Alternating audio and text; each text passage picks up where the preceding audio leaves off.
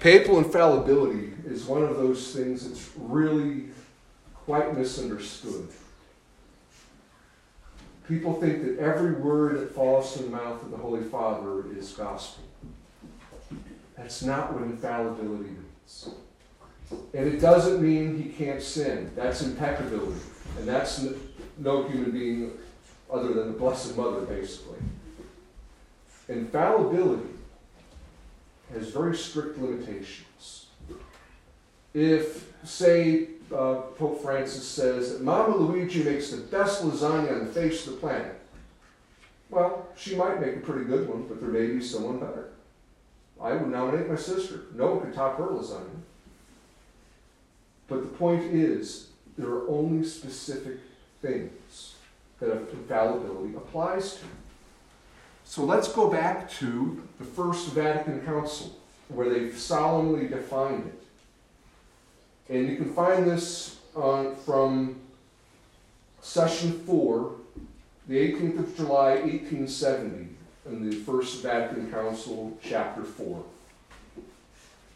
We teach and define as a divinely revealed dogma that when the Roman Pontiff speaks ex cathedra, that is, in the exercise of his office as shepherd and teacher of all Christians, in virtue of his supreme apostolic authority, he defines a doctrine concerning faith or morals to be held by the whole Church. He possesses, by the divine assistance promised to him in Blessed Peter, that infallibility which the divine Redeemer willed his Church to enjoy in defining doctrine concerning faith or morals. Therefore, such definitions of the Roman Pontiff are of themselves, and not by the consent of the Church, irreformable. And it concludes by saying, so then, should anyone, which God forbid, have the temerity to reject this definition of ours, let him be anathema. Let him be anathema means let him be accursed. Basically a formula of excommunication. Or, if you want to put it quite simply, you're going to hell. But this definition is so clear and precise. It has to be from the chair of Peter. It has to be in view of his apostolic authority. And it has to be defining a doctrine concerning faith or morals. For instance, let's look at one example of this. This comes from Ineffabilis Deus on the Immaculate Conception, the solemn definition from Pope Pius IX from 1854.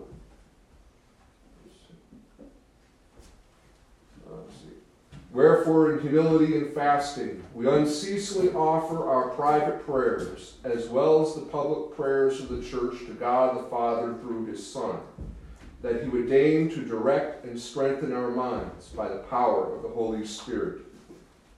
In like manner, we did implore the help of the entire heavenly host, as we ardently invoked the Paraclete. Here's where it gets into the solemn part.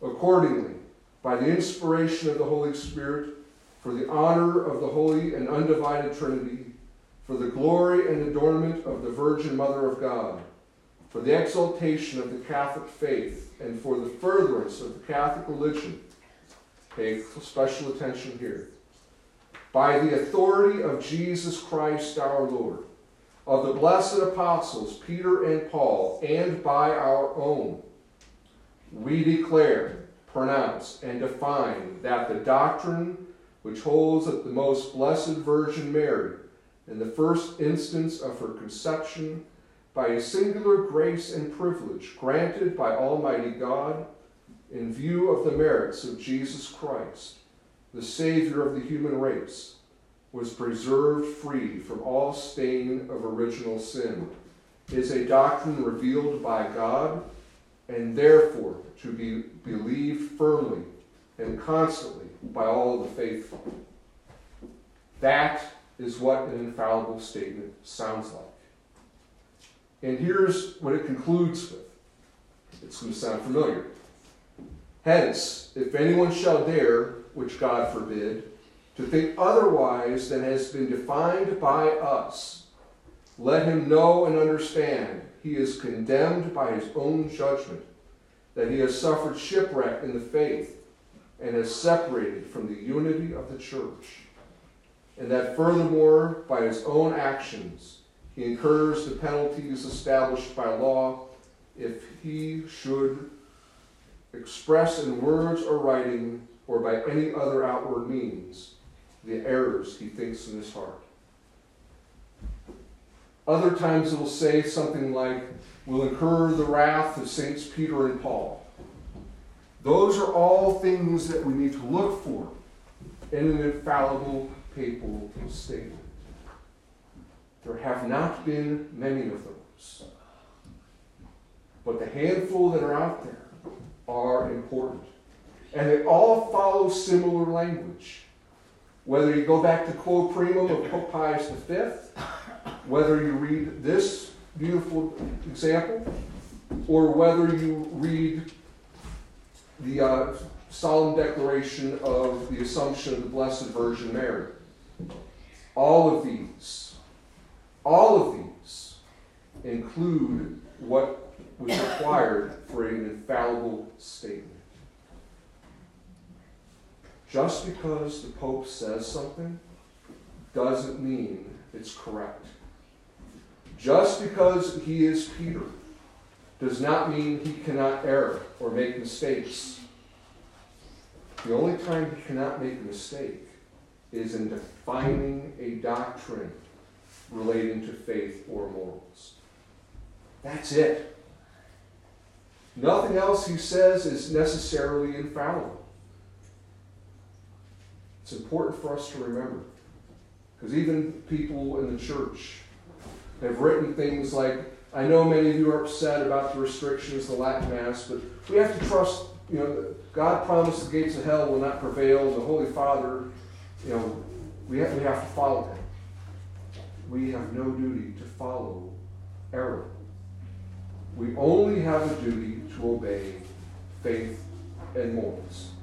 They're clearly defined. Faith and morals. Not what he says to some reporter on an airplane. Not what he says to some atheist journalist in Italy. But when he speaks, if he speaks as a successor of St. Peter, if he speaks as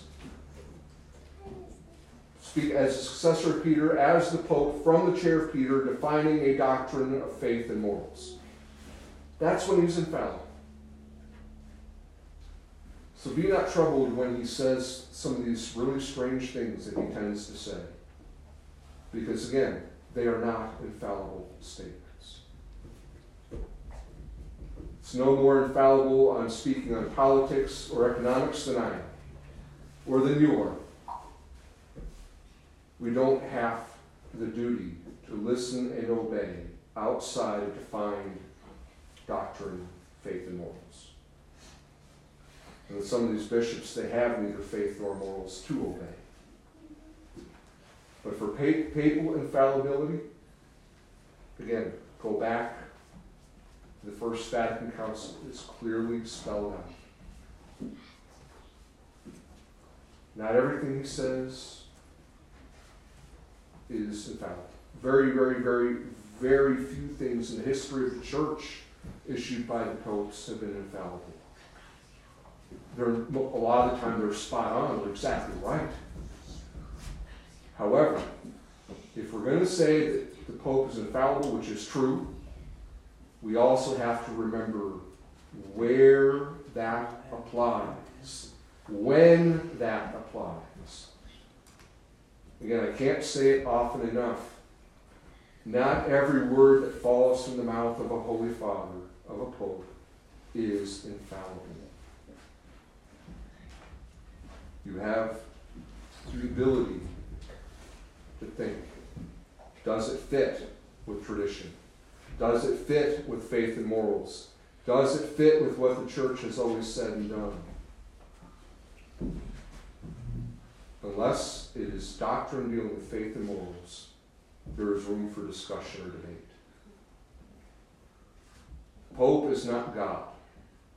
He is the vicar of Christ. The title Francis is thrown away. But what is a vicar? A vicar is one who stands somewhat in the place of a representative. Think of the Lord of the Rings, if you're familiar with the books or the movies. The steward of Gondor is a prime example of what the Pope is in a way. He doesn't have the authority of the king, but he does have great power and authority to do within a certain range. After that, his job is to maintain, defend, protect the kingdom, so when the king returns, his kingdom is intact. Pope is to protect, defend, and expand the kingdom of God on earth, the church, so that when the king returns, his kingdom is in good order for him. That's the duty. Anything aside from that is dereliction of duty. Meddling in politics, meddling in economics are not the job of the Pope. And again, those things are not infallible.